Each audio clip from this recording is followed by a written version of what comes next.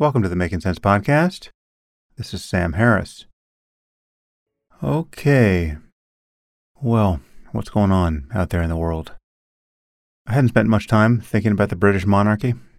I guess I've always had a good American skepticism about the validity of the institution.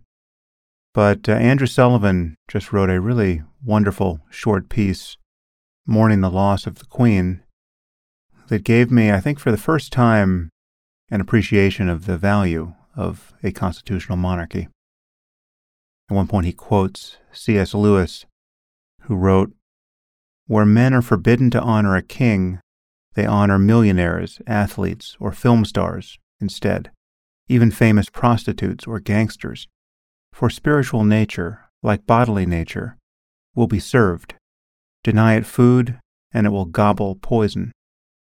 I disagree with Lewis about many things. I've always thought his defense of Christianity was fairly risible.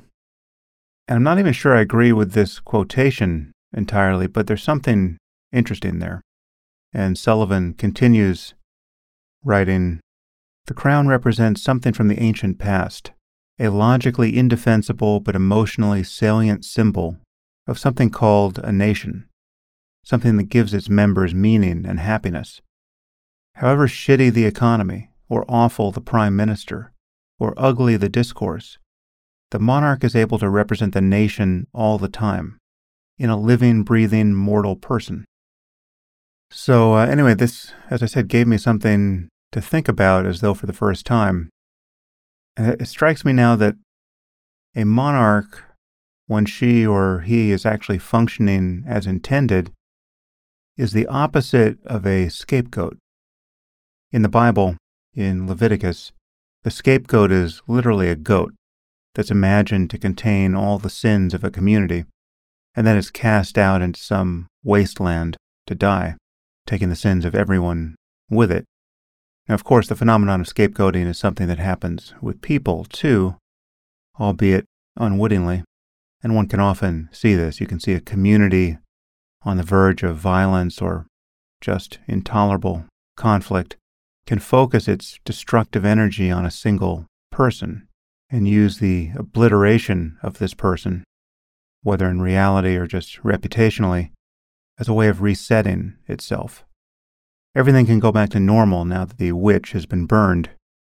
The philosopher René Girard wrote about this some, and one can see a lot of this online now. The way a community increases in solidarity by sacrificing individuals who commit some sort of blasphemy.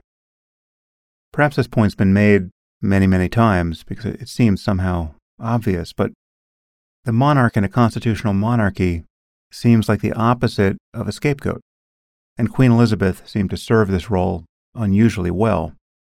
She was the embodiment not of the community's sins, but of many of the virtues it didn't even have, right? Virtues like discipline and dignity and self-restraint, right? The sacrifice of self to the institution, which the Queen demonstrated to an incredible degree. She was a kind of anti-celebrity. She was perhaps the most famous woman on earth, but she was really a cipher. She subordinated everything to the role that she was meant to play. It simply wasn't about her. In place of her personality, she functioned as a kind of symbol of service to her country, and of patriotism, and of civility, and continuity, and stability. So in venerating the crown, people were venerating all of these things. And as Sullivan points out, all of these things are markedly absent in society at this point. Anyway, culturally and personally, all of this is quite foreign to me, but I can understand it. And I can understand why so many people felt so personally touched last week by the Queen's death. Which brings me to something that happened on social media that seemed to typify all that's wrong with social media itself and with our larger culture. A professor at Carnegie Mellon University wrote the following on Twitter when the Queen was on her deathbed. She wrote, "I heard the chief monarch of a thieving, raping, genocidal empire is finally dying. May her pain be excruciating." And then she wrote a series of tweets defending this tweet after Twitter removed it. So anyway, this professor became Twitter famous when Jeff Bezos reacted to her tweet, I think. I'm not even going to name her. My intention, needless to say, isn't to make a scapegoat of her. I think I just want to point out that she's probably not this terrible a person in real life, right? I think the existence of Twitter is largely to blame for what's happening here. She's clearly a diversity, equity, and inclusion expert, right? So she's talking to a cult and being rewarded for it. And social media is what is providing the incentive here, as well as the mechanism for her to broadcast this opinion. And it's providing the mechanism for everyone else to discover just what an aberrant person this woman is, or seems to be, right? And to react to that.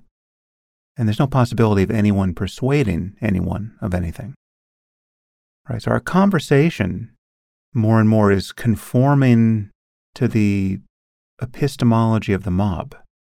And by mob, I mean not mafia, but the crowd. And the mob is unreasoning, more or less in principle. And it's unprincipled. It has no limiting principles. It has no mechanism by which to detect or even care about its errors.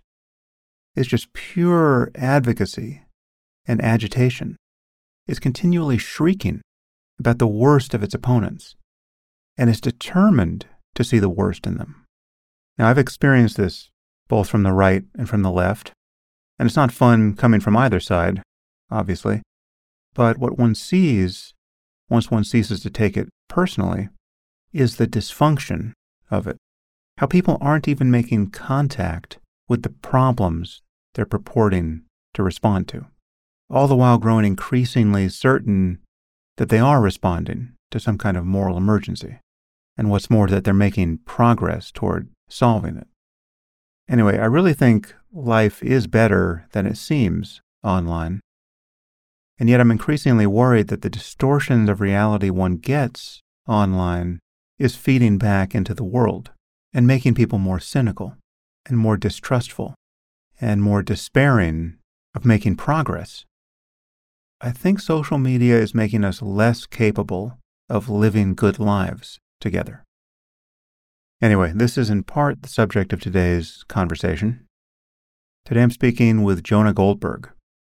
Jonah is editor-in-chief and co-founder of The Dispatch and the host of the Remnant podcast. He's a scholar at the American Enterprise Institute, an LA Times columnist, a CNN commentator, and the author of 3 New York Times bestsellers. And he also worked at National Review for 2 decades. And today we speak about the whole catastrophe, really, focusing mostly on the state of American politics and civil society. We discuss the hyperpartisanship of the left and the right, what Trump has done to the Republican Party, the breakdown of trust in institutions. We discuss this new catastrophism enabled by social media, the problem of populism, and other topics. And despite all of those dire things, I thought we ended on a refreshingly hopeful note. And now I bring you Jonah Goldberg.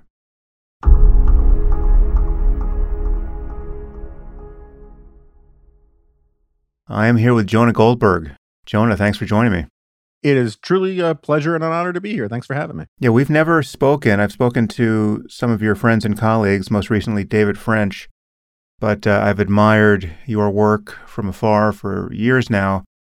And perhaps you can summarize your background politically and as a writer. How do you describe your Pilgrim's Progress at this point?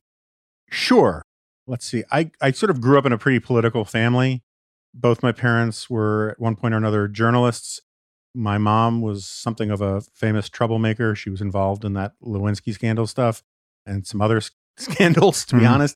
And I grew up on the Upper West Side of Manhattan. We were always politically conservative. So we were a bit like Christians in ancient Rome in that sense. And my first job in Washington was at the American Enterprise Institute as a research assistant. I was there or adjacent to it for much of the 90s.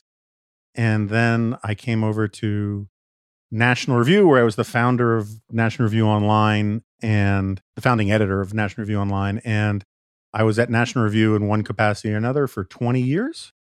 In that time, I was a contributor to Fox for about 11 years. And I mean, my conservative bona fides, the only reason I'm bringing this up is I'm making assumptions about why you want me to lay this stuff out, are pretty solid. I mean, I joke, and it's funny because it's true. I met Pat Buchanan at my bris. And so hopefully he didn't perform the bris.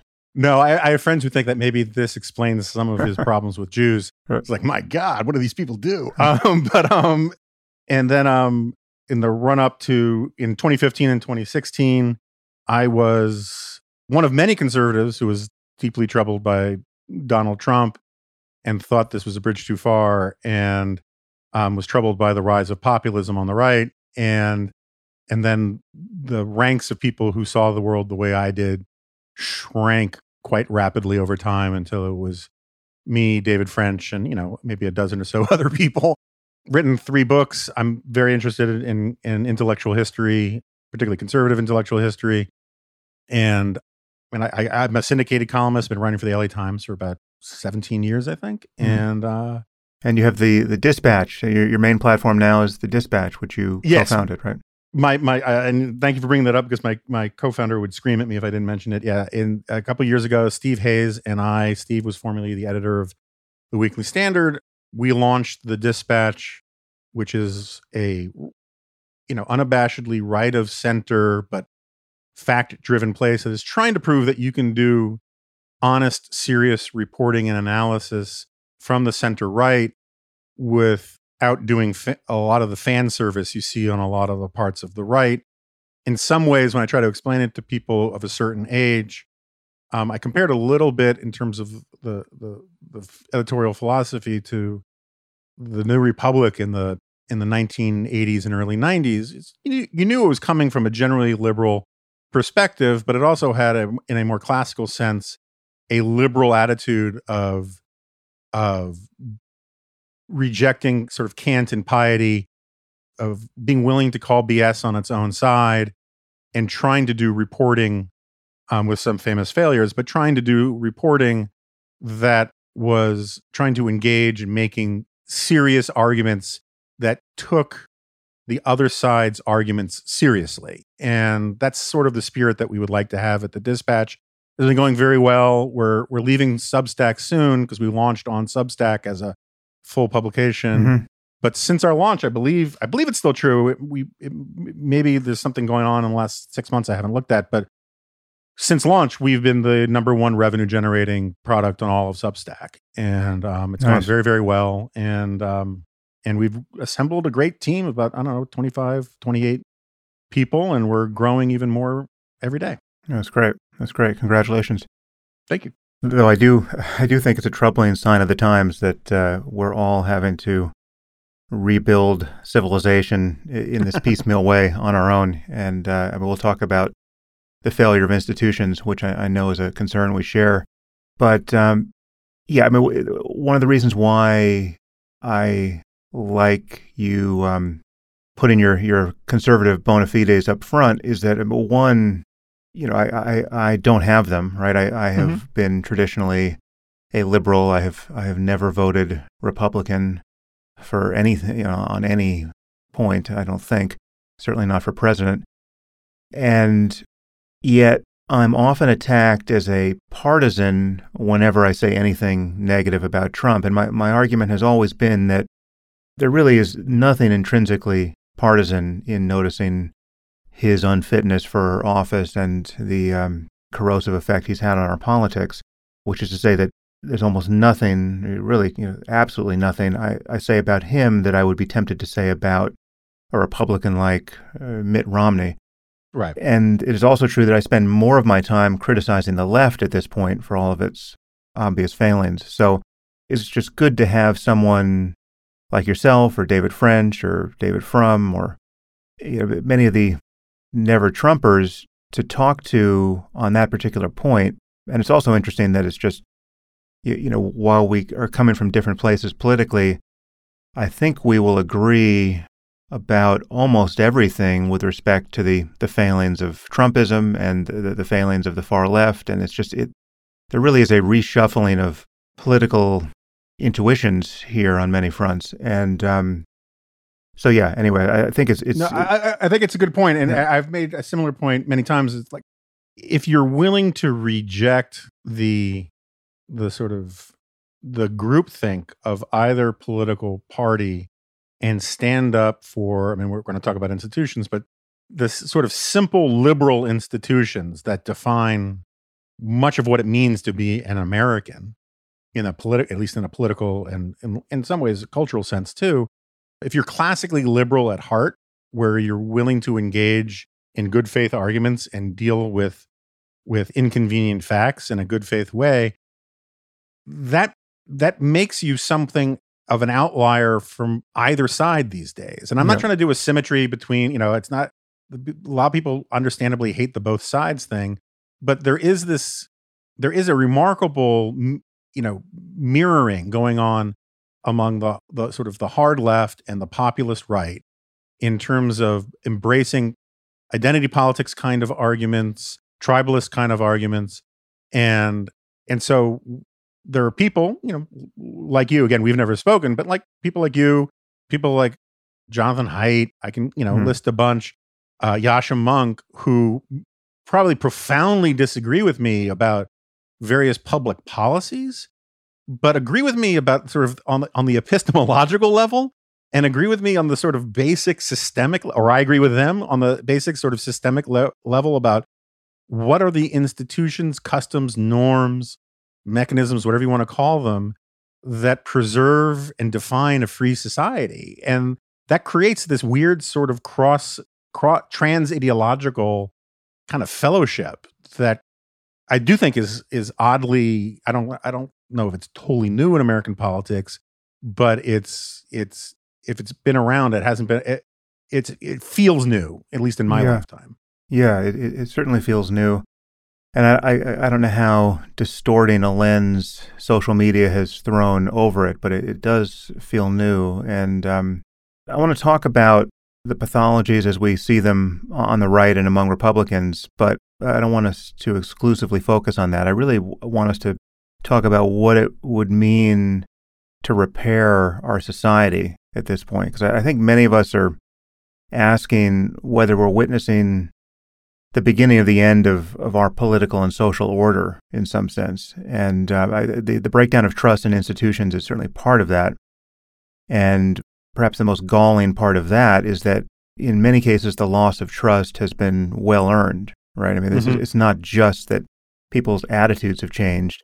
It's just that there has been a breakdown of competence on so many fronts and in so many crucial moments that it's fairly phantasmagorical at this point. And it extends from everything from public health messaging from the CDC and the FDA to scientific and governmental institutions in general. It encompasses the media in all its forms, from journalism to Hollywood. There's now a serious question about whether we can run free and fair elections.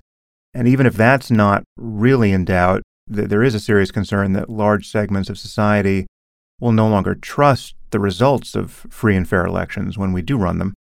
And there are new institutions that are proving corrosive of social order. I'm thinking in particular of social media.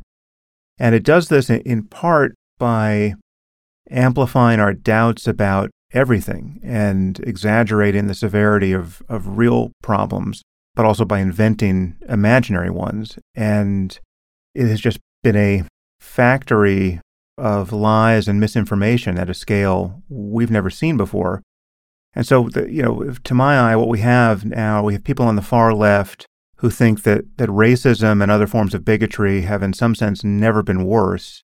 Mm-hmm. And you've got someone like J.K. Rowling who is their idea of a moral monster. And then we've got people on the far right who think that at the far extreme of the far right, way out there in Trumpistan, they think the world is being controlled by child-raping cannibals. Mm-hmm. So there's a kind of a radical core of craziness that is touching a lot. I mean, it shouldn't have as much political surface area as it does, but it really is distorting. And again, it's hard to know how much social media is magnifying this and how much the mere magnification of it is itself feeding back into creating, real problems. And so there's like a new religion of catastrophism that is, in many cases an exaggeration, I think, but also the exaggerations result in a level of cynicism and distrust that can become a kind of self-fulfilling prophecy. So I guess that's my general picture of what we're living through now. I don't know if it departs at all from yours, but what is your view of American society at the moment? Yeah, so let me put it this way. I have days where I agree with you entirely, and then I have days where maybe I'm too online, I'm too in a bubble, maybe I'm taking the shadows on the wall of Plato's cave too seriously, which is a lot of, the social media stuff. If you can do these gut check things, like when you see a wildly viral tweet that has 5,000 likes or 10,000 likes, and then you say, okay, that's as many people as would fill a decent sized high school football stadium in Texas. And you're like, it gives you a sense that, there's just a lot of stuff going on in America. Most people aren't on Twitter. Yeah. Most people aren't taking their cues from it. The sort of Pareto distribution of how many people are extremely online and tweeting constantly, particularly political tweeting, is very distorting. And I think it creates real problems for Democrats and Democrat affiliated or sympathetic mainstream media. We can get into it, but in a sane political climate, James Carville would have, and I'm not a huge James Carville fan, obviously, but like James Carville, any old style serious politician, the second they heard some Democrats say defund the police, they would have gone on the phone and say, "Shut up! Are you crazy?"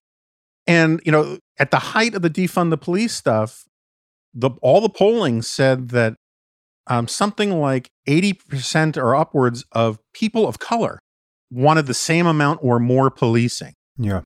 No one wanted no policing. No one, but this was one of these ideas that transmitted through the sort of pure petri dish of blue checkmark bubble Twitter online stuff and went straight into the blood veins of MSNBC and at the time CNN.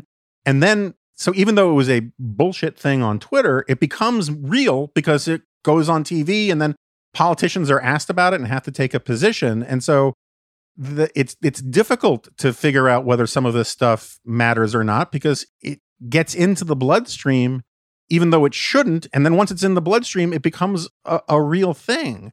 Yeah. I think I wrote this book a few years ago called Suicide of the West, and part of my argument about where we are is that we increasingly, in part, and I think part of this has to do with the breakdown of civil society, the breakdown, the whole bowling alone thesis, the cocooning that we're doing, where we're basically hiding in front of screens rather than engaging with human beings in real life.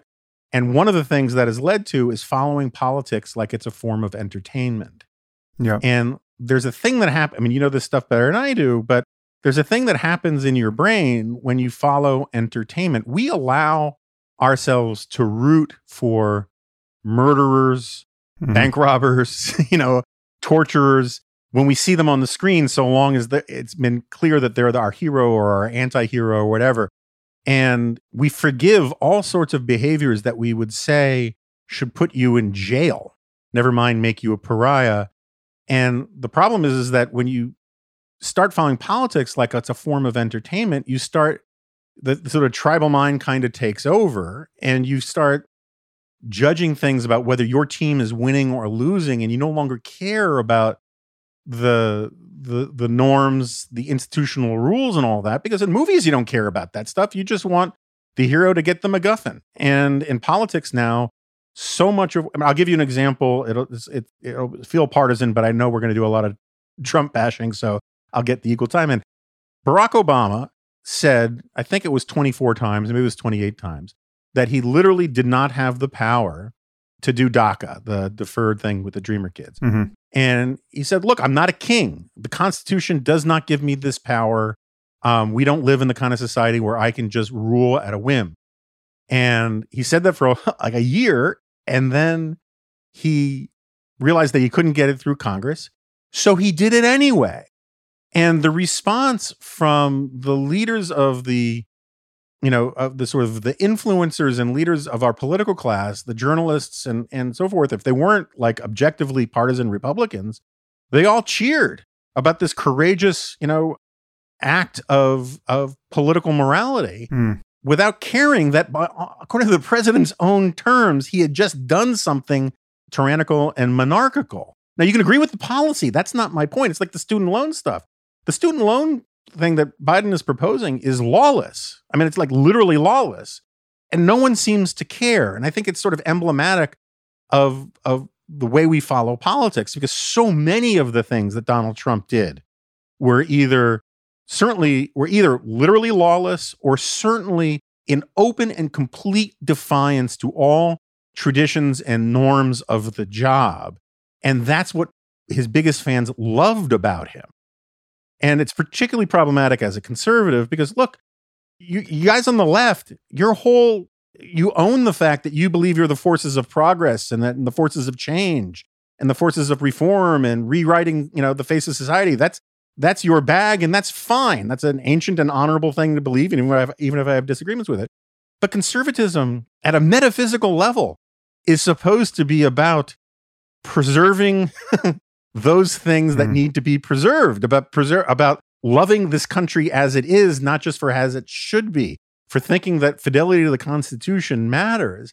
And if all of a sudden the right joins this game in an even uglier, fascistic kind of way, and just simply says it's all will to power, it's all about winning, it's all about whether my guy can punish your guy, then that's really bad for America. It's fine when one party, it's not fine, but it's tolerable when one party is the gas pedal and the other party is the brake. When both parties are the gas pedal, the whole thing can just fly apart. Yeah. Well, so one thing I think I hear you arguing for is that we maintain a sense of proportion. And in the spirit of doing that, I think we have to recognize that there are asymmetries on both sides of this continuum. So it's really like the game of both sidism doesn't quite work. And so there's one asymmetry, which accounts for why I've spent more time focused. I mean, as much as I bang on about Trump, I've actually spent more time focused on the problems of the left. And it's because the left has really captured culture and institutions in a way that the right hasn't. The morons who marched in Charlottesville don't have significant cultural power, but their equivalents on the left really do, in that their arguments and that their moral intuitions have filtered into institutions that I actually care about, right? Right. So that the New York Times isn't being vitiated by Ku Klux Klan ideology, but it is being vitiated by a sense that racism is at the bottom of everything. And what's more, it's intellectually and ethically trivially easy, to the point of just absolutely stultifying boredom, to point out what's wrong with the far right. I mean, just, what's wrong with being a member of the KKK? Well, do we really have to do a podcast on that? Whereas what's wrong with the far left is genuinely confusing to smart, well-educated, well-intentioned people. I mean, what's wrong with Black Lives Matter? I mean, what could be wrong with that? How was the video of Derek Chauvin killing George Floyd not proof positive that we have an omnipresent problem with racist, sadistic cops killing young black men, right? I mean, that's just confusing to vast numbers of smart people. And so there's much more to pick apart there. But the other asymmetry that is truly enormous is in the political derangement of the Democrat and Republican parties at the moment, and the way in which the Republicans have been captured by a personality cult under Trump. And this is something that again, people who defend Trump always get wrong. I mean, they'll point out the kinds of things you've pointed out, sort of like ordinary opportunism and cynicism and hypocrisy that happens within the ordinary norms of norm violations politically. So, Obama said he wouldn't do this thing, and then 24 times, and then he did the very thing he said he wouldn't do. And so if you line those indiscretions up with the kinds of things Trump has done, well, then it seems like, okay, this is a both sides problem. Politicians always lie, right? That, what's new about that? And many people saw in Biden's recent speech, he's doing the very thing we've accused Trump of. He struck a sort of very discordant, semi-fascistic note in condemning a large part of American society. But it's just the wrong scale of comparison. And so here's an analogy that comes to mind, which it's not perfect, but it gets at, it certainly doesn't capture the multiplicity of problems with Trump and Trumpism, but it captures the scale and maliciousness of the dishonesty that is really the underwriting the whole enterprise. And so I would ask our listeners to imagine that, especially any listeners who are still with us who, would defend Trump here, imagine that rather than having President Biden, we had a President Jussie Smollett, right? Now, that may seem insane, but that's precisely how insane I think it is that we had a President Trump. Just imagine, for those who don't recall, Jussie Smollett was this actor who faked an attempted lynching on himself. He claimed that two MAGA people attacked him and put a noose around his neck and poured some flammable liquid on him and tried to kill him because he's black and he's gay, and they said this is MAGA country. And inconveniently for his allegations, it happened to be 20 below zero that night in Chicago, and the idea that there were two guys running around in MAGA hats looking to lynch somebody seemed pretty far-fetched, and his story unraveled. But he got on national television and, talked about how harrowing it was to have been almost lynched, and he told what really is at bottom a vicious and society-shattering lie at scale, right? Now, imagine if he had been politically rewarded for this. Imagine if he was holding rallies with tens of thousands of people and whipping them up into a frenzy over the lie that he was almost lynched. In my view, that's really the scale of derangement we see among Republicans at the moment. This lie that the election was stolen, the lie that, and the fact that we had a sitting president who wouldn't commit to a peaceful transfer of power, and the party has defended him on this. That's what's just so far beyond the pale here, and it's quite divorceable from all of the policy concerns that are rational that would cause people to have defended Trump in the first place. It's totally rational and defensible. It's not necessarily my position, but we can argue about, whether we want to have less immigration or different immigration, sure, whether we want more economic nationalism, whether we want fewer foreign entanglements. All of that is fine. But it seems to me what can't be argued for at this point is that it's acceptable to have had a president who is lying at this scale, this maliciously, and deranging our politics that fully on that basis. Yeah, look, I agree with you entirely. I wasn't trying to do Just to be clear, I wasn't alleging that. I was just trying to connect the dots the way a Trumpist would. Yeah, no, I let me stipulate. I agree with you entirely in the sense that, my late friend P.J. O'Rourke probably understated it, but directionally, it's the right point. In 2016, he said, look, I'm paraphrasing, but he said, look, Hillary Clinton is unacceptable within normal parameters. Donald Trump is unacceptable outside of normal parameters. And I think that's right. Trump himself is sui generis in a lot of ways. Insofar as, he is. I've been issuing this challenge for 7 years now to have somebody give me a definition of good character that Trump can clear. Yeah. And no one has done it successfully. And many people have written thousands of words claiming that they've done it. And then you look for the actual sentence that says, here's why Jonah's wrong. And it's, like David Horowitz says, well, Trump, is incredibly loyal to his family. Well, first of all, that is, even if that were true, it's not even true. It's not true. But even if it were true, really? That is a threshold thing to say he has good character? We normally think that that's sort of priced into normal behavior. But it's not true. This is the guy who cheated on his third wife while she was nursing their newborn with a porn star. I mean, he's famously vicious to his kids, not his daughter, but his sons.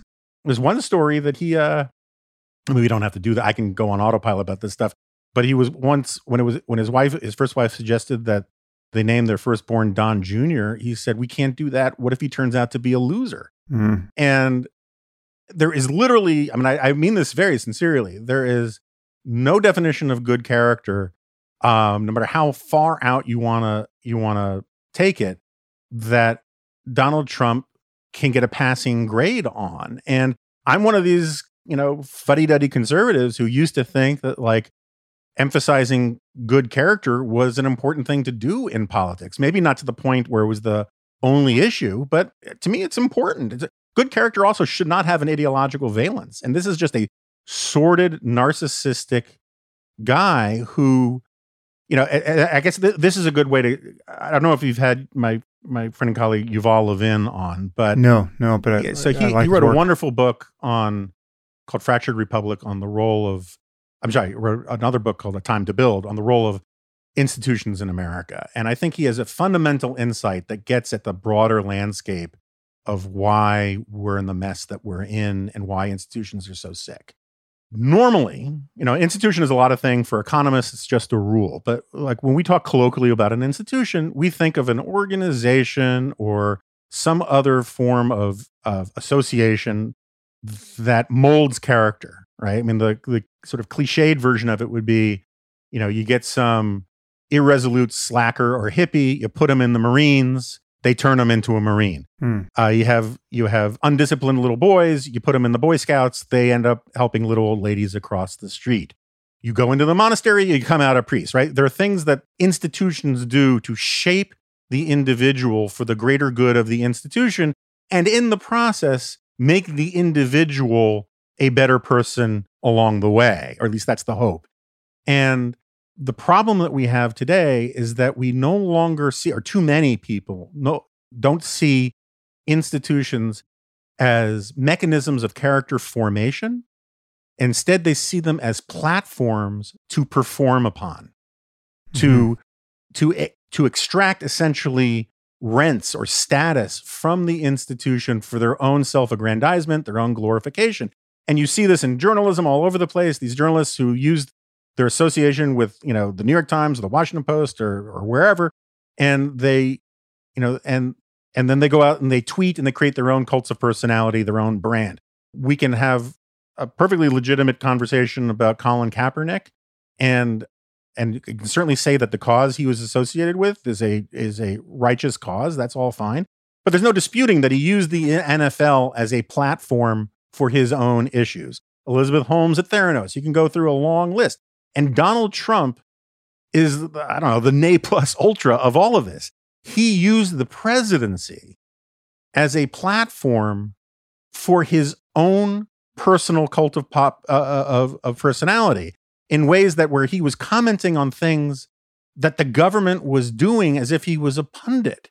He was using the mechanisms of power and of government to create an independent, informal base of power and adulation, when normally, what presidents do, whether it's Barack Obama or Ronald Reagan or whoever, they bend their needs to a large extent to the needs of the presidency itself.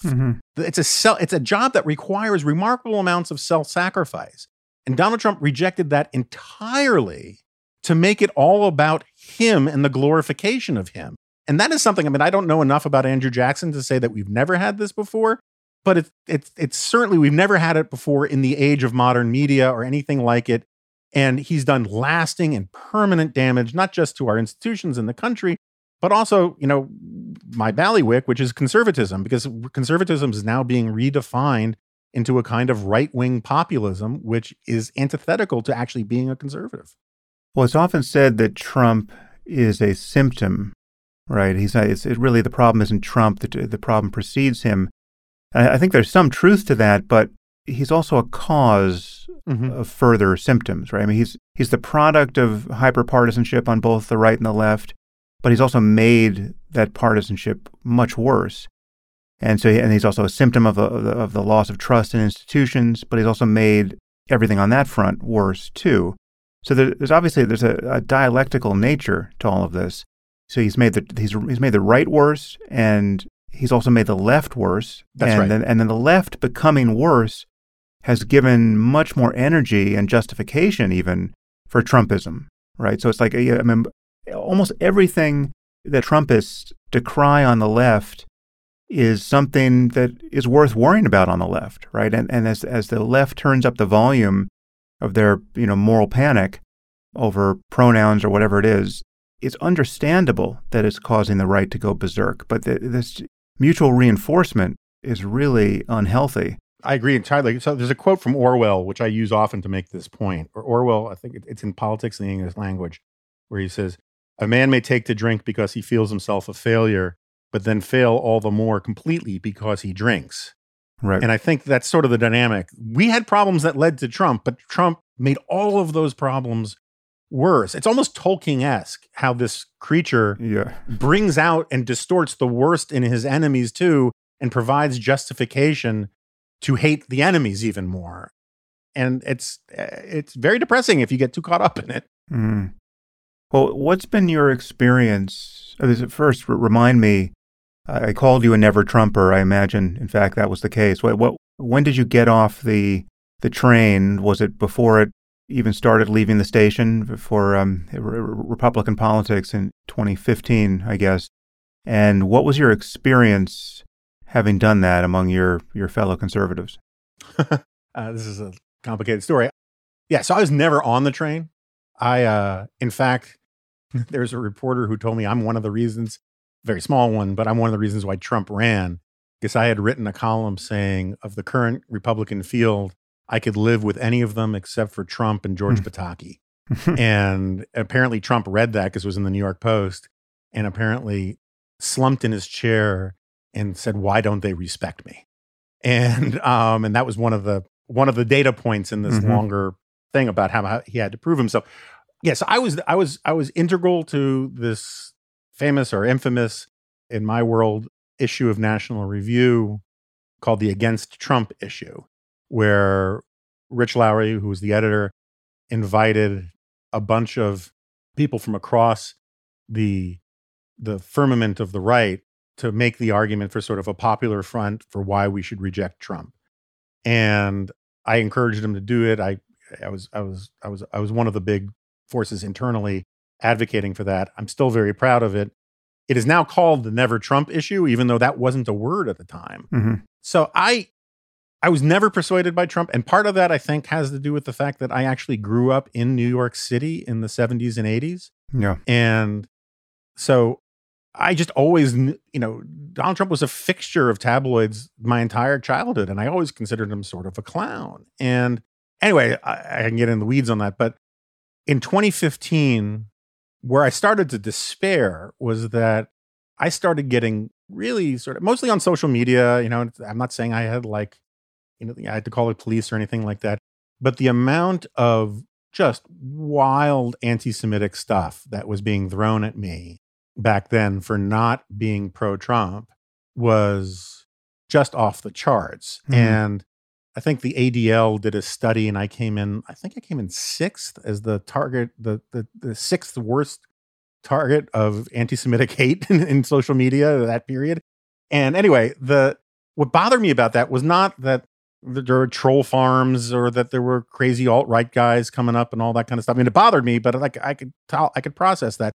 What bothered me, and what seemed to me to be a really bad and sinister omen, was the failure of so many other people on the right, people I considered friends, colleagues, peers, role models, who just stayed silent amidst all of that and sort of rolled their eyes at the idea that I might be troubled by that. Mm. And I remember I got into I'm glad I changed his mind, but I got into a big fight with the talk radio host Hugh Hewitt, where he was making the argument that the alt-right are just disaffected Tea Partiers and they need to be part of the larger coalition of the right, and we need a popular front. This was back at the time where Steve Bannon was talking about how he wanted Breitbart to become the platform for the alt-right. And the thing is like, because I've been at National Review for, since 1998, I've been dealing with the fever swamp racists on the right for a very, very long time. And if you actually know the sources that they're reading, that they're the intellectuals or pseudo intellectuals that they're invoking, there's simply no way. The whole point of National Review, it came too late to this, but it eventually, to its credit, came to this, was to read these kinds of goons out of the respectable conservative movement. And now all of a sudden, because they were providing, esprit de corps and energy, and they were online and they were young and they had Milo and all those guys boosting this stuff, and they were for Trump, and Trump would not denounce them. All of a sudden, this Popular Front argument just crushed all opposition and said, let these guys in. And just at a very fundamental level, the idea that I'm the stick in the mud and the weird one for responding to a bunch of people who literally say the world would be a better place if my entire family had been reduced to an ashtray in the ovens of the Holocaust, that I'm the weird one for not wanting to hang out with them, for not wanting to find common cause with them.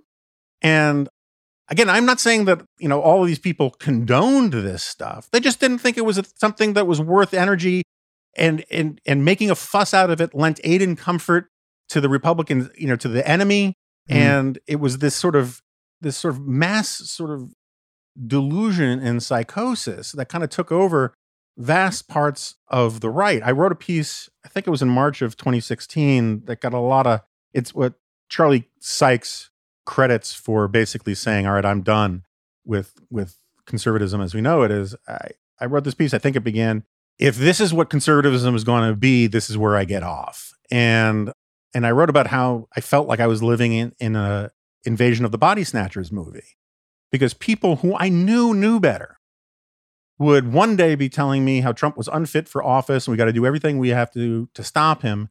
And the next morning, it was like they slept next to a pod and woke up and said, now under Comrade Trump, we will have the greatest wheat harvests east of the Urals we've ever had. It became this just bizarre madness of crowds thing. Yeah. And I have lots of theories about why it happened and why it happened to certain individuals. But for me, and I got to say, I did not leave National Review because it happened at National Review. It did not. But it felt like over time, I was more and more of a problem for National Review, for refusing to sort of say, let's give the guy a chance and, blah, blah, blah, blah, blah. And he's better than Hillary and all of these kinds of things. And even though, I wrote some stuff, like I called myself a never Trumper during the primaries and the presidential campaign, because for me, what never Trump meant was never going to endorse the guy. I'm never going to vote for the guy. But then after he was elected, I wrote this piece called, something like Never Trump, Never More, or something like that, because he's president and you only have one president at a time. And I explained that like the term never Trump doesn't really work anymore. But what I'm not going to do is lie. And I'm going to continue to point out that this guy is unfit. I'm going to continue to point out that he doesn't know what he's talking about if he continues to prove that I'm right. And he did. And the astounding thing to me in that whole period was how many people I thought had the same job description as me, broadly understood.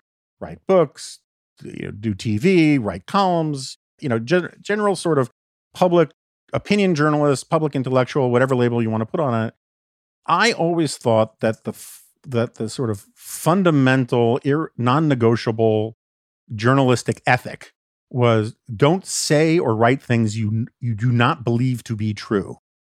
And I was simply astounded by how many people didn't see their role the same way, because it turned out a lot of people saw themselves more as proxies for a party or a cause than they saw themselves as sort of people on the sidelines offering their honest opinions about what was going on. And I think that's part of the problem we have, is that too many people on the left and the right, but have internalized party functions without realizing that they're not supposed to be. So is that how you explain the capitulations of ordinary Republicans at this point? Like that's when I ask the question, why there are so few Liz Cheneys, for instance. I mean, is it opportunism and cowardice and just a supplanting of every other ethic by party politics? When I'm thinking, like, I mean, an egregious example I recall, the truth is I, until this moment, forgot he even existed. So fully has he disappeared from the public conversation. But at the time, I found his acquiescence to Trump and Trumpism just astounding and abject, and it was just quite a sight to behold. And this is all coalescing in the figure of Paul Ryan.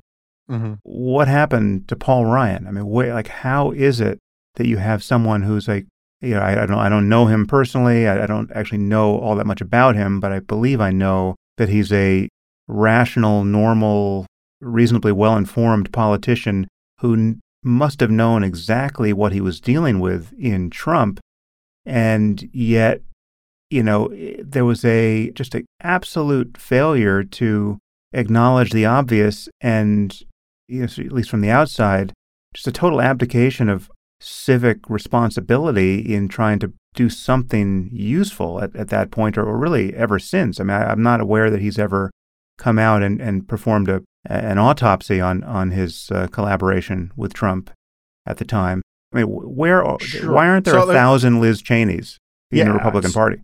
So, I mean, this is a complicated subject, and it's made all the more complicated because I do know Paul Ryan fairly well. And this is like one of the problems I have as a journalist is I try really hard not to become friends with politicians, because in some ways, my dad always used to make this point that the most corrupting thing in life isn't money, it's friendship.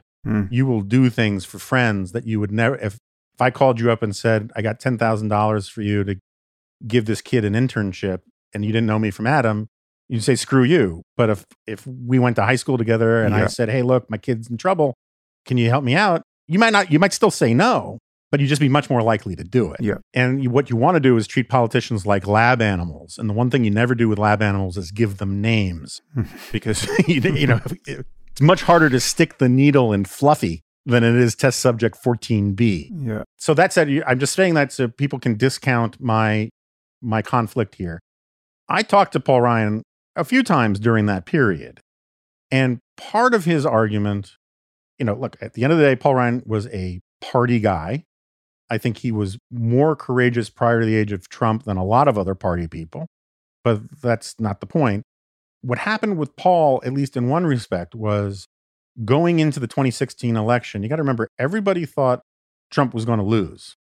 And what Paul was legitimately and fairly worried about was that if Trump lost by 10 points, basically every halfway decent Republican in a purplish district, in a swing district, would get wiped out, and the only Republicans left would be the super Trumpy ones.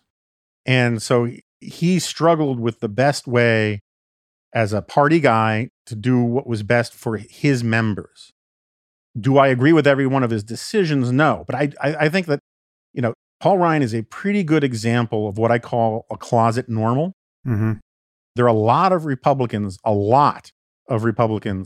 on Capitol Hill who, I think the term in social science is lie a lot about what they think of Donald Trump. And the greatest delta is between what a Republican says about elected Republican says about Donald Trump when the cameras or the microphone are on and when they're off. And it's astounding to me, and it's depressing to me. But I'd rather there be closet normals than the ranks of the open abnormals, the Marjorie Taylor Greenes and those people grow. So it's part of this point you were pointing to earlier about the dialectic or catalytic nature of failure begetting more failure. I think that the more complicated, if you want to broaden it out a little bit I'll stay on politicians for a second. Part of the problem, and this gets to some structural problems, part of the problem is that politicians still care about incumbency and reelection as much as ever.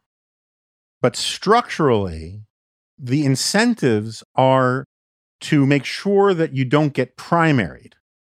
rather than you don't want to lose in the general election because of the big sort and all the polarization. It used to be Democrats would tack to the left in the primaries to get the nomination, and then the powers of incumbency usually prevented them from ever having a primary challenger. But then in the general election, they would swing back towards the center, knowing that they're going to get the Democrats and they needed X amount of independents or swing voters or moderate Republicans. Same thing on the right. Swing to the right for the nomination and then swing to the center for the general election. Now, because of everything from the big sort and gerrymandering and all of those things, the pain point, the existential threat point to staying in power is the primary, not the general election. Right. And so, I mean, I can't tell you how many people just will say it openly that they are limited in what they can say and do because if they cross Trump, they get primaried, like Liz Cheney was, like a lot of these people were. It's not a profile in courage by any stretch of the imagination, but it is one of the structural problems that we have in the system is that the people who take the most extreme positions are actually taking the most conservative path to staying in power because of the way the system is arrayed. I personally think the primary system is a disaster for this country. And this is one of the structural things that I'm somewhat obsessed about is that we are, in effect, the only advanced industrialized democracy in the world whose parties voluntarily gave up the ability to pick their own nominees. Instead, we've just basically outsourced it to voters. Whereas in the past, I'm not saying the smoke-filled rooms were great, but the smoke-filled rooms kept crazy people from the presidency. And now Donald Trump ran by going around the party establishment because the party establishment is so weak, not that it's so strong. Weak parties create strong partisanship in voters. And what happened was Donald Trump basically went over the heads of the party establishment and waved the bloody toga, and the crowd, caused all of these people to fail. If either party were interested in the long-term health of its own reputation and brand, we would not have had many of the candidates we've had in the last couple cycles. Yeah. But they're basically marketing firms that are, as my friend Ross Douthat likes to put it, they're like fully fueled jets sitting on the tarmac waiting to be hijacked. That's interesting. Well, obviously the return to smoke-filled rooms is going to be, it's going to trigger many of the concerns that gave us the populism on the right and the left that we're dealing with, which we can talk about. And I promised we wouldn't focus entirely on Trump. So I want to turn to some of that in a minute. But I guess just to close on the orange topic for the moment, what I think we're faced with is just a total failure of persuasion that at this point I have very little hope we can resolve. I mean, whenever I talk about Trump, what comes back to me, some of what comes back to me is rational, but very, very little of it. I mean, it's more and more it has the character of having talked about L. Ron Hubbard to a Scientology conference. It's like, of course, what I'm going to get back is just insane, right? I mean, it's like there's not, not the slightest concession to any of my premises, however rational and well documented. So I guess my question to you is there anything useful to say to Trump's defenders at this point? In terms of persuading them that they're wrong? Yeah. I mean, like how do we bring, if we get from whatever the path is to actually rehabilitating conservatism and the Republican Party and bringing it back within the bounds of normalcy, shaking off the personality cult and the vapors of QAnon, does that look like just, people age out of it and it magically disappears? The spell lifts and no one really had any debate that accomplished it? Or is there actually something to say by way of persuading a sufficient cohort of people that could make a difference? Yeah. So the good news is that the sufficient cohort of people is actually quite small and quite powerful insofar as, look, Donald Trump didn't get a majority of the vote. We all know that.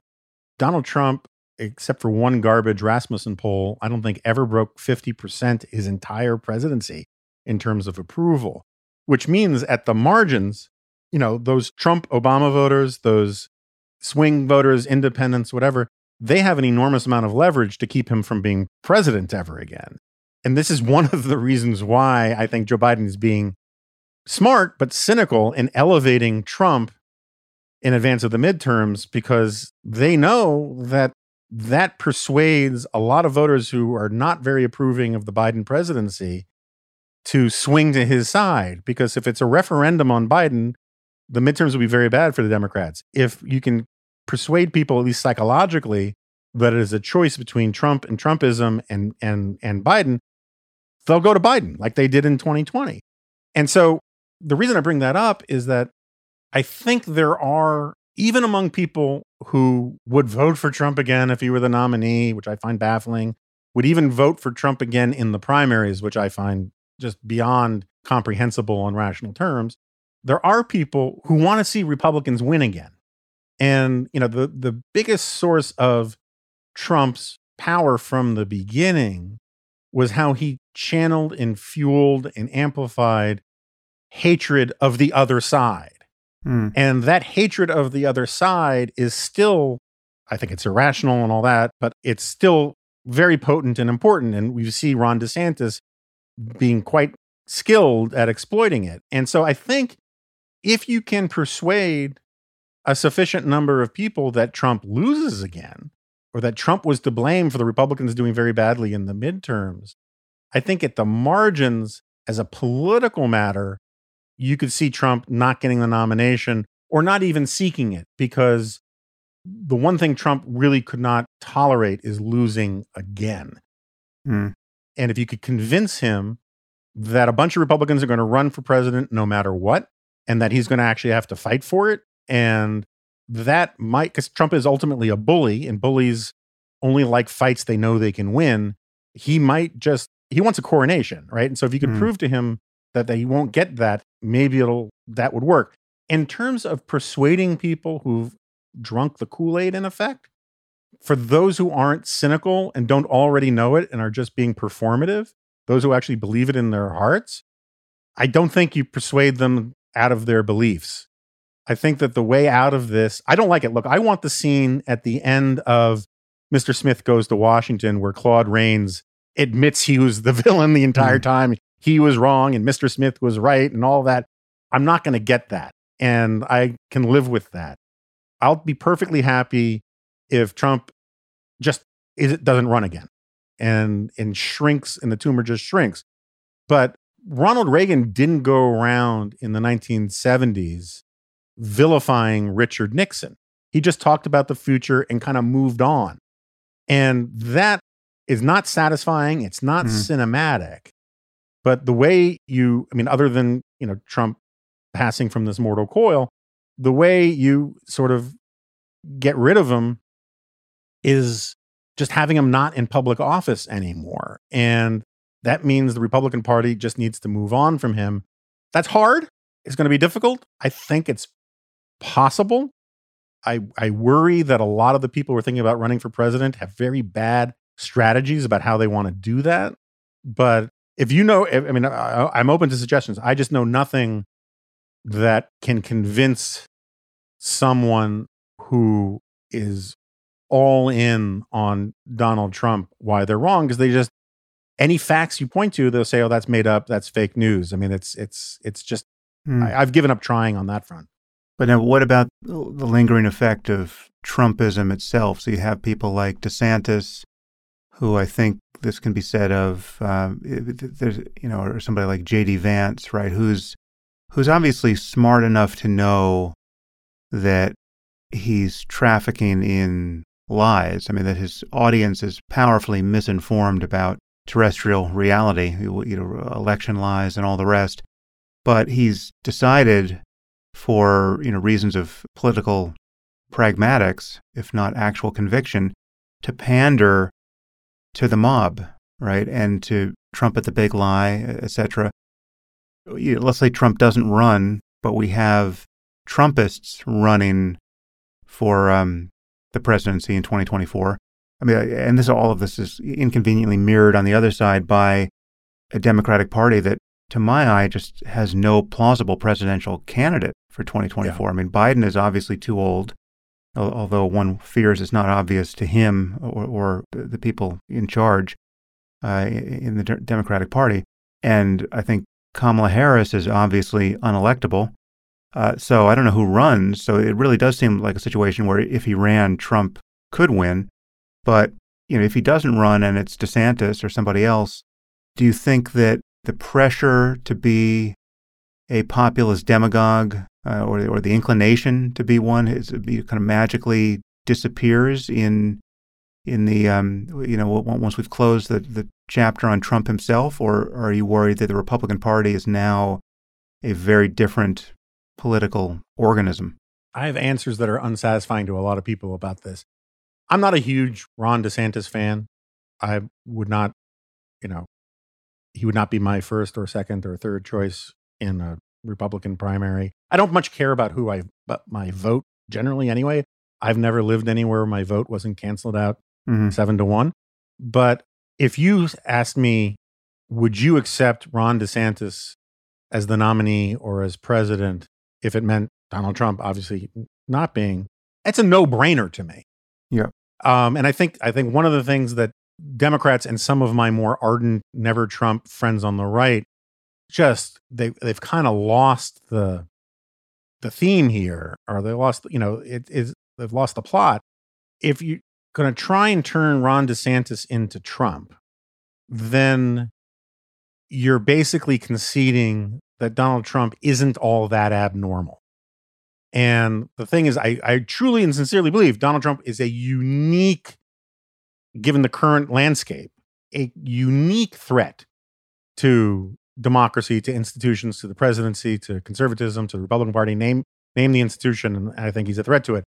Ron DeSantis, I think, is very much more like what PJ was talking about Hillary Clinton. From a liberal perspective, is that he's bad, but within normal parameters. I do not think that Ron DeSantis is a closet strongman.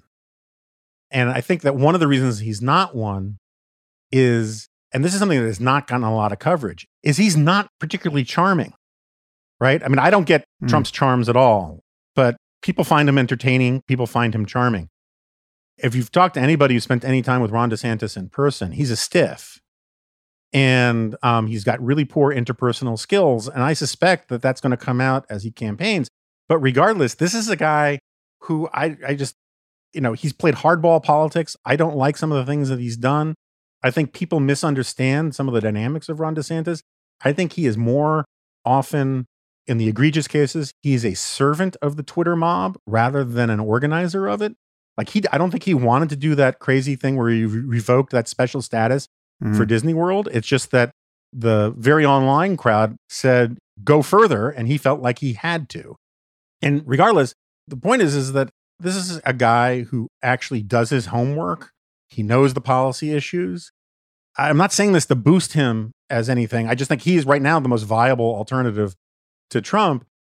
The problem with Trump is first of all, his character is just different. He's, like Ron DeSantis went through the military, went through Ivy League schools. He has the ability to delay gratification and put his nose to the grindstone. Trump can't do any of that stuff. And moreover, Trump, if you put him back in office, the consequences are just awful. He feels betrayed by the conservative justices he put on the Supreme Court. He would want pure sort of Banana Republic style, put Pam Bondi on there. Let's get Michael Flynn back in here. He would put in true cronies and lickspittles and dangerous Bannon ripoff types in positions of power. And I don't think our system could take it. Ron DeSantis wouldn't do that. You would have a flocking back of sort of respectable institutionalist Republicans who would be perfectly happy to work for Ron DeSantis, who would not work or would not be welcome in a Trump administration. And I think that when you try to make it like when Biden says these MAGA, he had this tweet the other day that MAGA Republicans think that billionaires built this country. And it was a talking point they used against Mitt Romney. I think that is so dangerous to basically try and say that really MAGA Republicans are no different than Romney Republicans. And it's dangerous because it allows the MAGA Republicans to completely write you off.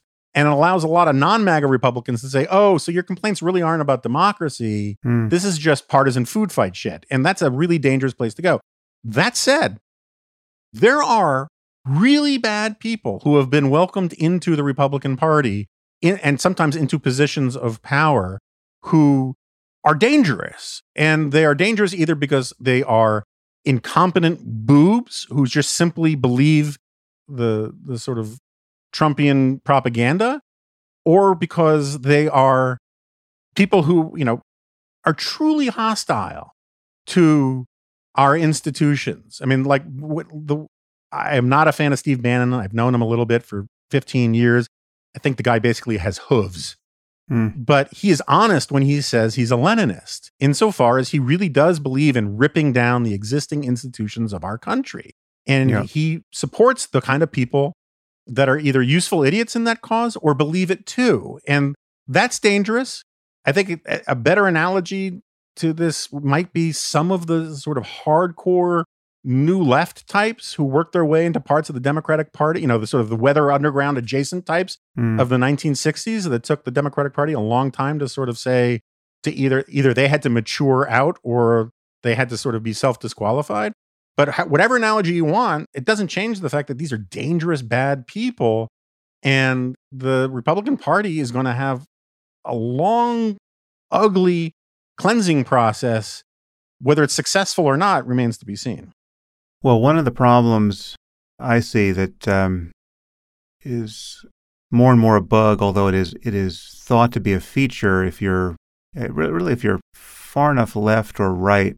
Actually, the truth is there's many places in the center here. I mean, there's this rise of contrarianism, right? And it's been amplified by the fracturing of media. So, I mean, social media has given it to us, but also the very business models you and I have adopted, right? So out here in Podcastistan or in Substackistan, we are offering alternatives to the normal institutional deliverances of media or thought leadership or anything else. And there's a taste for the non-standard explanation of everything now, right? So the extreme version of this is conspiracy thinking.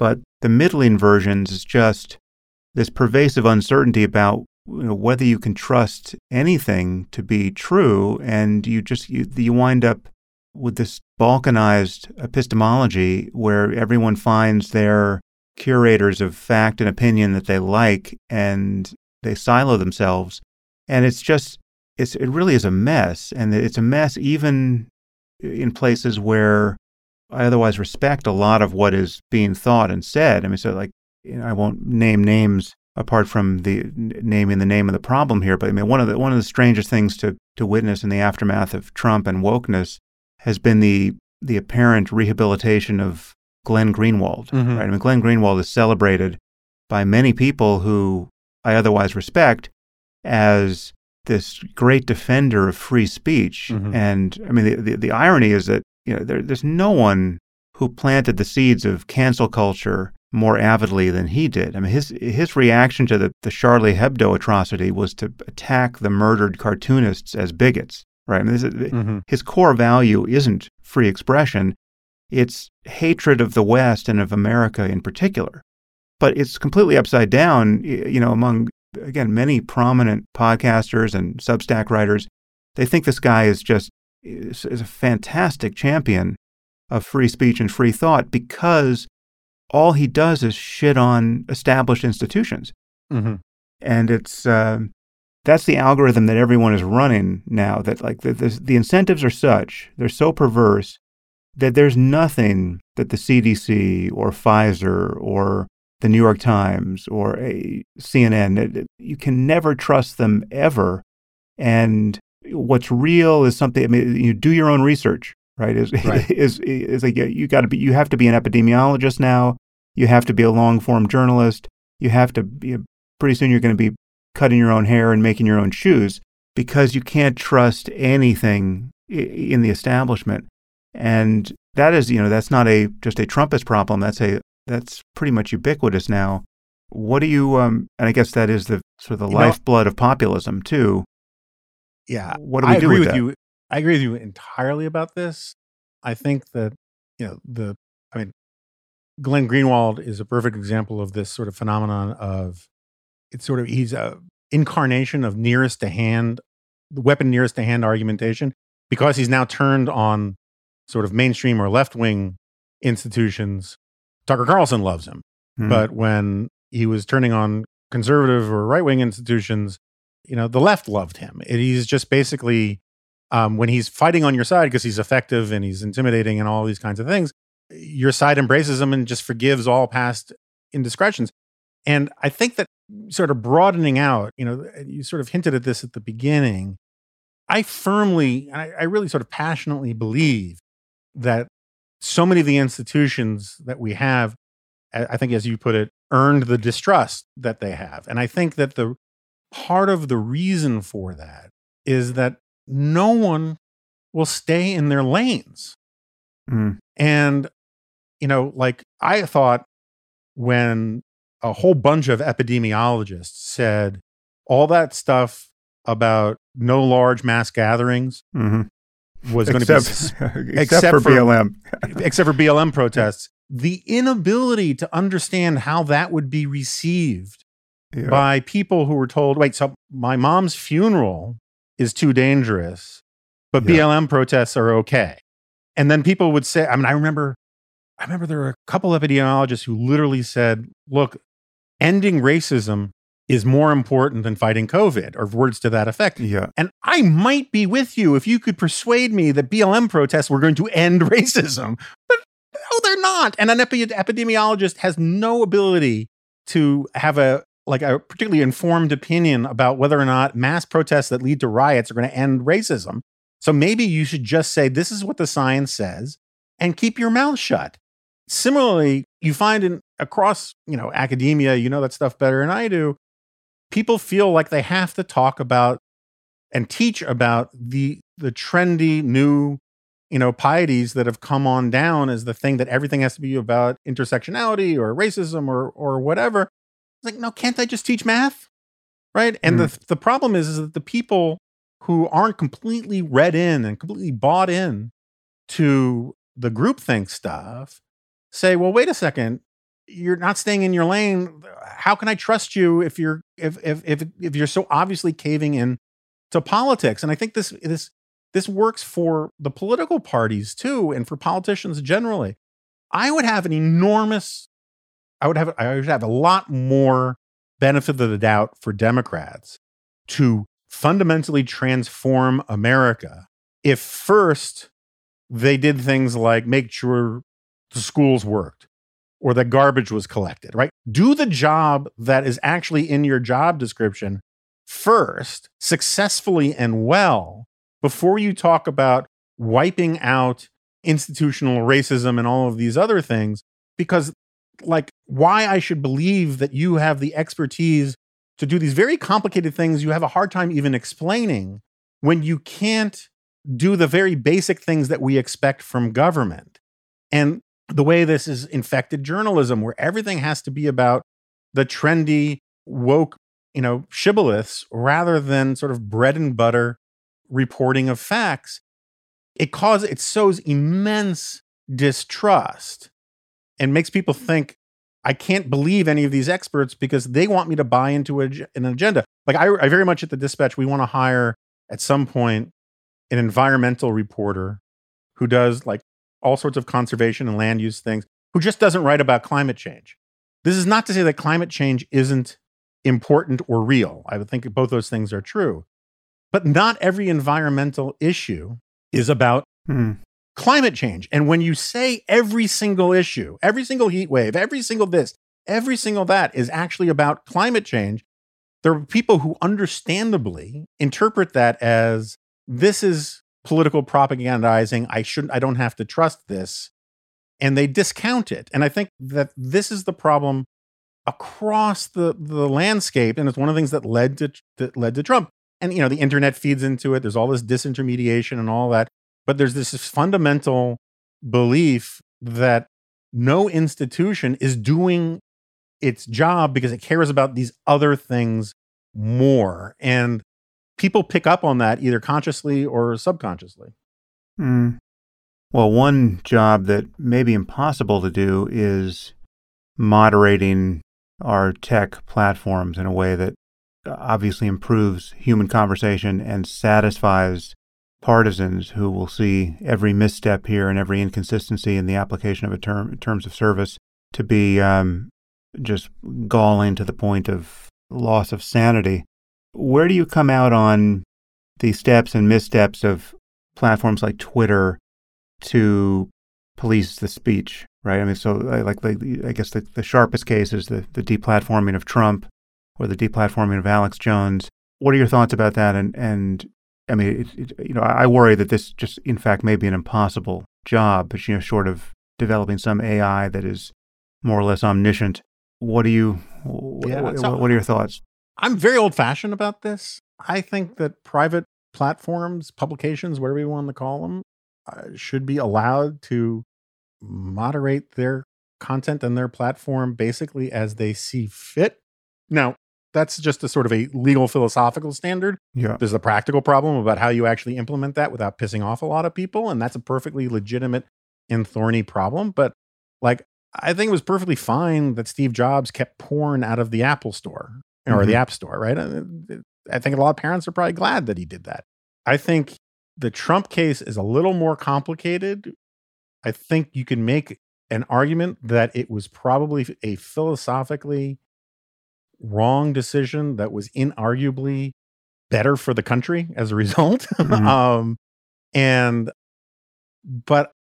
part of my problem, I honestly, I don't get that worked up about a lot of this stuff because I think that, it's this codicil to the cult of victimology. Everybody wants to be a victim. And we monetize victimhood in this country incredibly well and efficiently and on a bipartisan basis. And a sort of codicil to the cult of victimhood in this country, which I think Donald Trump is a high priest of, is this cult of censorship phobia, in the sense that, the one of the best marketing tools ever in America was to be able to say your book was banned in Boston. And it is amazing to me how many outlets love to immediately boast about how they were shadow banned or they were banned or they were suspended, often for legitimate reasons, sometimes not for legitimate reasons or defensible reasons. That's fine. But there's power in that. And I don't trust, this is one of these places where I'm sort of part of the problem. I do not trust a lot of places and people who say that they've been, censored or banned until I can actually do my own research and find out if it's true, because there's such a premium on claiming that you were, particularly on the right. All that said, look, Alex Jones, I think, is short of someone who actually commits murder or rape themselves, is one of the most evil figures to solely through the power of speech in my lifetime. And I'm a conservative. I'm one of these people who kind of thinks that if you spend your life as a jackass of enormous proportions, that you take pride in being a jerk and a liar and evil, I cannot get worked up about some of the consequences that you have to face for that. And I don't think we have to go full, Niemöller on this. I just don't think it's true. First, they came for Alex Jones. I don't think the slippery slope works that way. And so I think the tech platforms are often their own worst enemies in how they talk about this stuff. They often believe their own bullshit about how they're going to transform America and they're going to be these sources of community and all that kind of stuff. And I think they're lying. I think Twitter does a lot to make this country worse by shoving stuff in people's faces that they know will make them mad. I think Facebook did that too. I think it's shameful. I personally think that the easiest First Amendment compliant solution to a lot of the problems with social media is just simply have, an age requirement for having a social media account. Mm. And there's nothing that violates the First Amendment in that. Getting 13-year-old girls off of TikTok, I think, would be a net good. I don't think sense of our democracy would suffer in any way for it. And no, it would not be perfect. Just in the same way that, laws against buying, alcohol are not perfect, but they would empower parents. They would make it easier to keep kids off of this stuff. And beyond that, I'm basically in favor of anything that is compliant with First Amendment principles. And First Amendment principles actually allow for a lot more regulation than people realize. Yeah, it seems to me people are very confused about the concept of censorship and how all of this relates to the First Amendment. And they think that, it's in some sense that getting kicked off Twitter is a violation of your First Amendment rights, which is actually backwards. Dumb. Yeah. Yeah.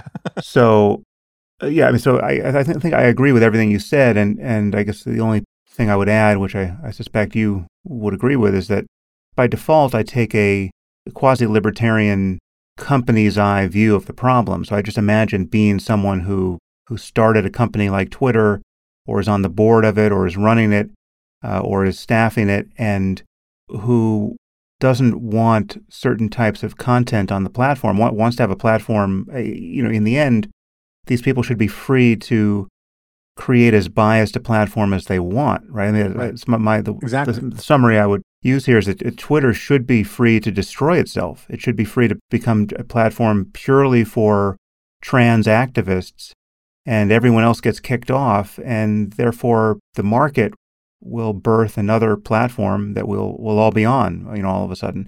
And that I think is the market working. But the counter argument here is that the only free speech that matters now is digital free speech. There is no public square apart from Twitter and Facebook and a few other platforms.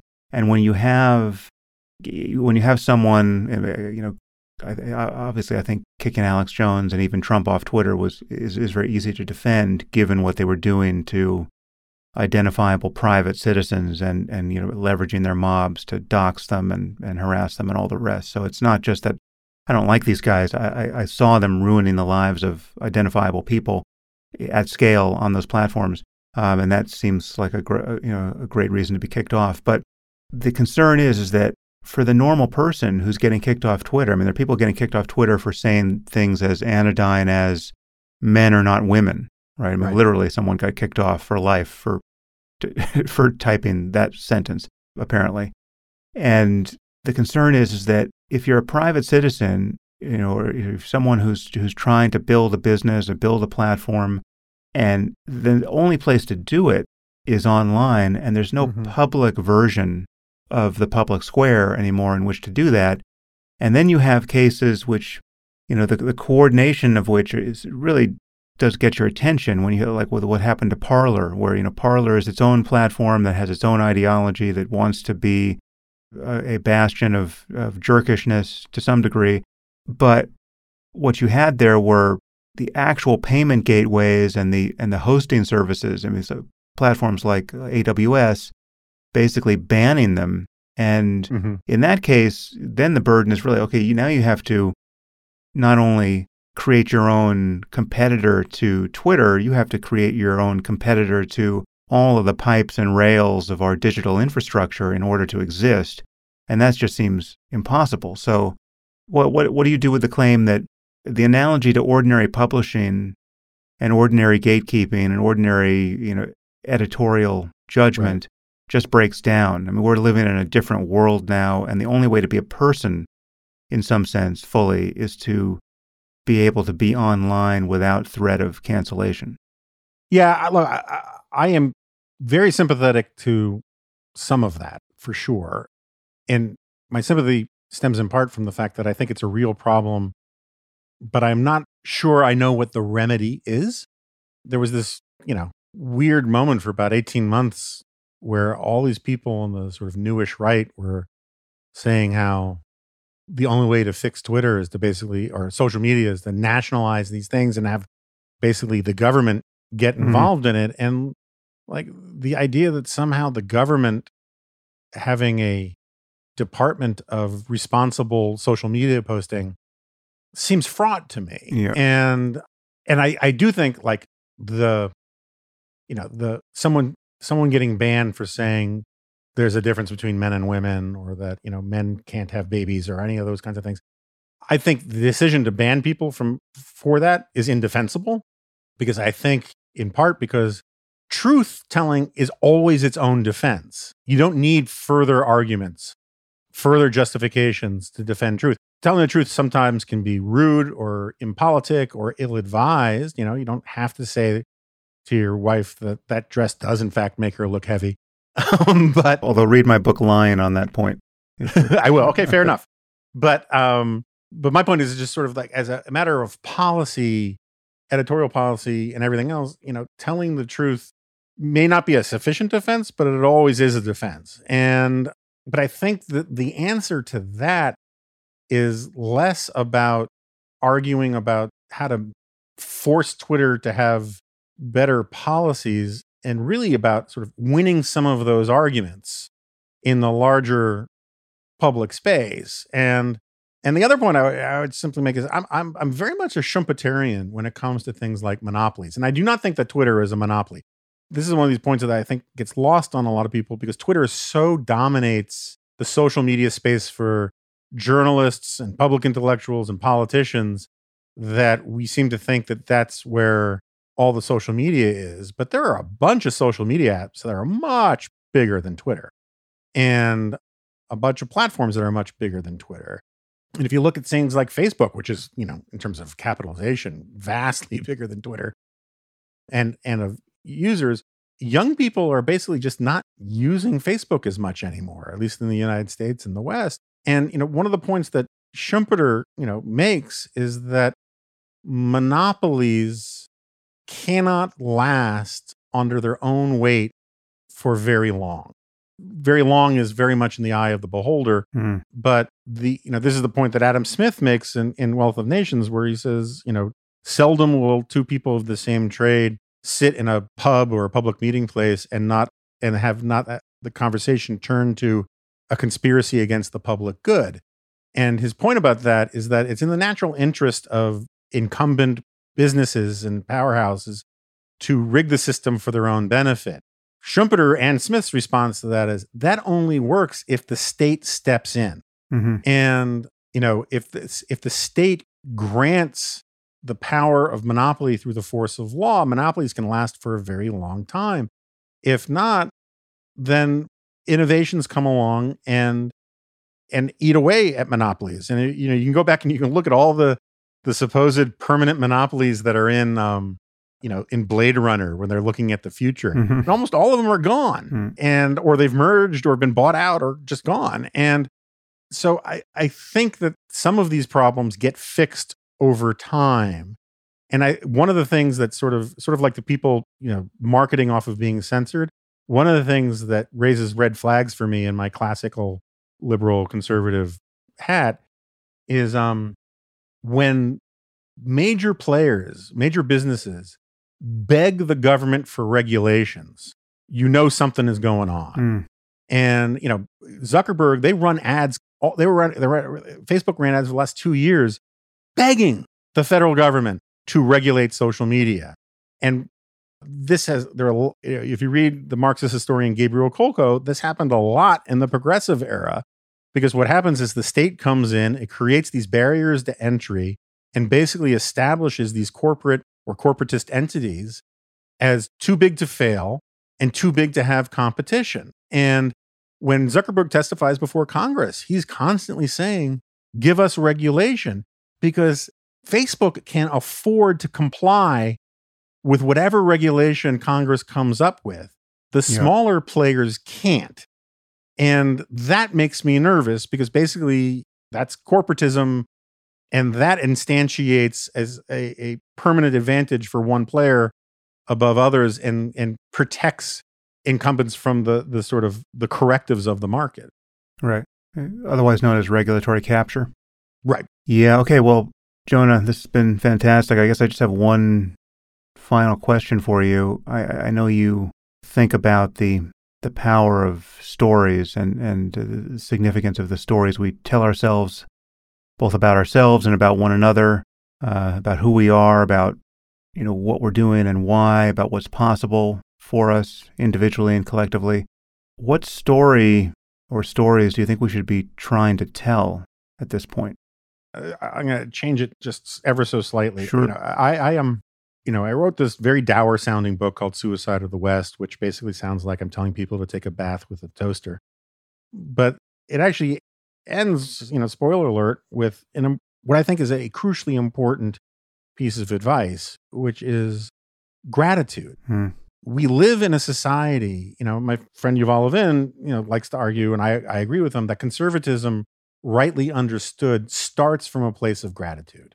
It says, you look around the world and you look around your community, you look around your country and you find things that are lovely and lovable. And you say, I want to pass these along to my children and my grandchildren or to posterity. And you want to conserve them. And this is a very non-ideological right-left kind of point. I recently spoke at Chautauqua the week after Salman Rushdie. I actually stayed in the same room as Salman Rushdie. It was a very sobering thing. And that audience was a great audience, definitely on the liberal side, all in all, sometimes very much so. And they love that place. It's this place that has this spirit of open inquiry and camaraderie and community and engagement with ideas and music and art and all these kinds of things. And a lot of those people are probably, hardcore, Obama voters, Sam Harris devotees, committed progressives. But they're profoundly conservative about Chautauqua, about what makes it special. And yeah, they're in favor of getting, the place didn't have running water until, I don't know, like 50 years ago or something like that. I'm sure they had 1,001 debates about what things they have to do to modernize the place while not losing what is special about it, because they're grateful to it. A lot of them grew up in it, or grandparents grew up in it. And I think that's a way to think about America, is what are the things about America you're actually grateful for? And I think that one of the problems that we have is that we can't even conceive of gratitude. And I write books, Steven Pinker writes books, my friend Marian Tupy writes books about how good we have it. How, Barack Obama was right about how basically, if you had a choice, if you were behind some Rawlsian veil of ignorance and you could pick any one time in all of human history to be born in any one place, a pretty smart decision would be the United States of America at the beginning of the 21st century. But we don't teach gratitude. We teach resentment and entitlement. We teach people to be angry, to feel like they're owed something. And so the story I would basically tell is the story of how America has been truly improving and doing a better job of living up to its ideals than anybody prominent on the right or the left wants you to believe. There's another point that Barack Obama made that I think is absolutely right. The American founding was flawed. The Constitution was flawed. I think people don't really understand what the point about the 3/5 clause, but the fact that it was in there was a profound moral compromise that we should be ashamed of. The story we should be telling isn't how America is evil because we had slavery. We should be talking about how America is great because it ended slavery at great bloody expense. The slavery was an institution found all across the world for thousands of years. And this thing, if you don't want to give America credit, fine, give British credit or whatever. But the thing that ended it was this classical liberal philosophy that said the individual is sovereign, that we are captains of ourselves, that every human being has dignity. It draws on, Judeo-Christian values and all that. We can have those arguments. That's fine. But it was this idea that people did not live up to very much at all until about 300 years ago. And then only in fits and starts. And the story of America, I want to teach all the bad stuff about America because the hypocrisy about a country that was founded on this idea that all men are created equal, that had slaves and didn't give women the right to vote. The great thing about that hypocrisy is that it ate at the conscience of this country so much that we corrected that we fixed it, that we lived up to the best versions of ourselves. That's why I love Martin Luther King's, I Have a Dream speech, because what he is doing is he is invoking the best version of America. He's saying, 7 years ago, whatever it was, when our forefathers founded this country, they offered us a promissory note that all men are created equal. And we're here to collect. And he played upon the best part of white America, I hate the term, but the best part of white America's conscience, and said, you guys are being hypocritical about the stuff that you claim to hold most dear, and you need to live up to your own ideals. And that's the story of America. This country is so profoundly less racist than it was even 50 years ago. There is not a social scientist worth his salt who would disagree with that. The whole reason why we have this conversation about institutional racism is because lawyers interested in fighting racism ran out of cases of actual deliberate racism. So they had to have this sort of epiphenomenal argument about unintentional racism. And some of it is real. But this is a good and decent country. It's got room for improvement, but you should be grateful that you live in it for all sorts of material and philosophical and moral reasons. And instead, we teach people as a matter of political discourse and educational pedagogy that this country is evil, that this country is wrong, that this country is hypocritical. And it's no wonder that you get a politics that is based upon those kinds of assumptions. And, that's what Donald Trump played on, is that he played on the white resentment of a lot of white people being told they're racists because they vote Republican. And I think there's a psychic break that came from that. But there is now this sort of twisted thing that the idea of actually defending this country as it is, as something worth preserving, is considered to be a weird, kooky kind of thing on vast swaths of the left and the right. And that is a suicidal choice for a country, particularly one as decent and good as this one is. Well, that was wonderful. Jonah, so great to speak with you. Thanks for your time. Thank you so much for having me. I really appreciate it.